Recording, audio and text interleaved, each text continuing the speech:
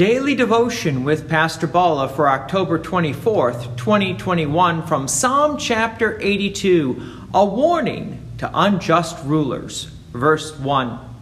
God has taken his place in the divine council, and in the midst of the gods he holds judgment. The divine council? Yes, we need to remember there is only one God. However, God does describe himself as three persons. I know it's a bit confusing, but welcome to the mystery of the Holy Trinity. In the midst of that mystery, you could say with the psalmist that God comes together as a council and holds judgment. With this as an opening statement, the psalmist then makes his plea to the judges and rulers of the people. Verse 2, how long will you judge unjustly and show partiality to the wicked? So there's a warning from the psalmist to those leaders. They need to take their office in which they have been entrusted with very seriously and judge rightly. What does that judgment look like? Verse 3, give justice to the weak and the fatherless. Maintain the right of the afflicted and the destitute. Rescue the weak and the needy. Deliver them from the hand of the wicked. Even during the time of the Old Testament, it seems that people were always taking advantage of other people. The victims seemed to be the poor and the weak, while they were being taken advantage by the rich and the strong. The psalmist then calls upon judges to reverse this trend, so to speak. However, the trend of the human sinful nature is very hard to turn. Only God can change the heart. As far as most leaders and judges are concerned, the psalmist then continues. Verse 5, they have neither knowledge nor understanding. They walk about in darkness. All the foundations of the earth are shaken. The knowledge and understanding is in regards to faith, as when it is compared to walking about in darkness. We do have brilliant leaders and judges. However, not all of them believe and trust in Jesus Christ. Jesus actually uses this as an example in a parable.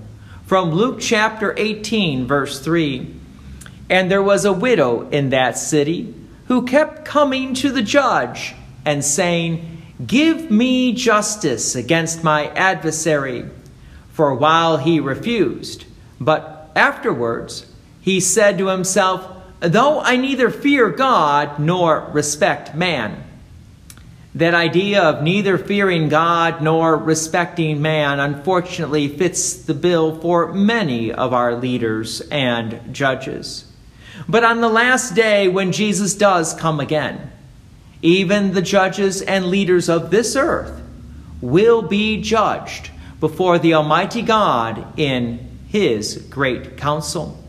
Verse 6, I said, you are gods, sons of the Most High, all of you. Here in verse 6, God is speaking to these leaders and judges. The psalmist is sort of using a poetic expression here in calling them like lowercase gods. That is, very important people, or they may think of themselves as gods. The psalmist is not elevating our leaders and judges to some sort of deity, because what will happen to these leaders and judges because of their lack of faith and their abuse of their office or position?